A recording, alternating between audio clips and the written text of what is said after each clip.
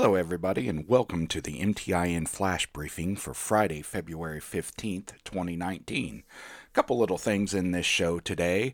KP Performance announced a new 900 megahertz Omni.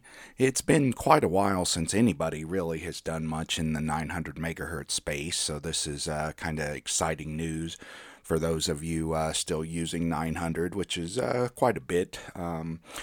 LTE hasn't really replaced 900, but a lot of users are looking for every little bit of spectrum and efficiency that they can squeeze out of 900. So anything new in this space is kind of exciting news. The link will be in the show notes and everything, so check those out. Working on a couple things.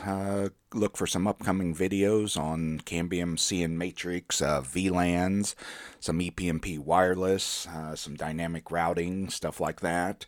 Those will be posted on our YouTube channel.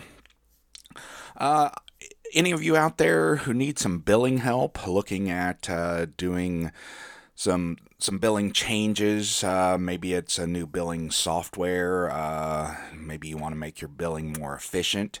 If so, have a colleague that's looking to get back into working with ISPs, and so we're just kind of doing getting the word out there. If some of you are interested, if you are, hit us up. Let's see, what else is going on?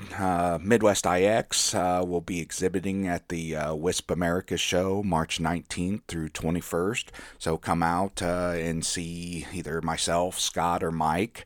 We're going to be talking about peering and optimizing your network and stuff like that. And kind of leading into that, I just submitted my BGP presentation for the MUM in Austin, Texas, coming up in April.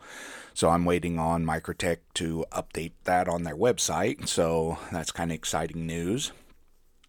Other than that, not a whole lot going on. We're preparing some stuff for next week's show. Maybe a longer show, maybe broken up into a couple different things. But look into that, and yeah, that's your briefing. So have a fun weekend and tune in next week.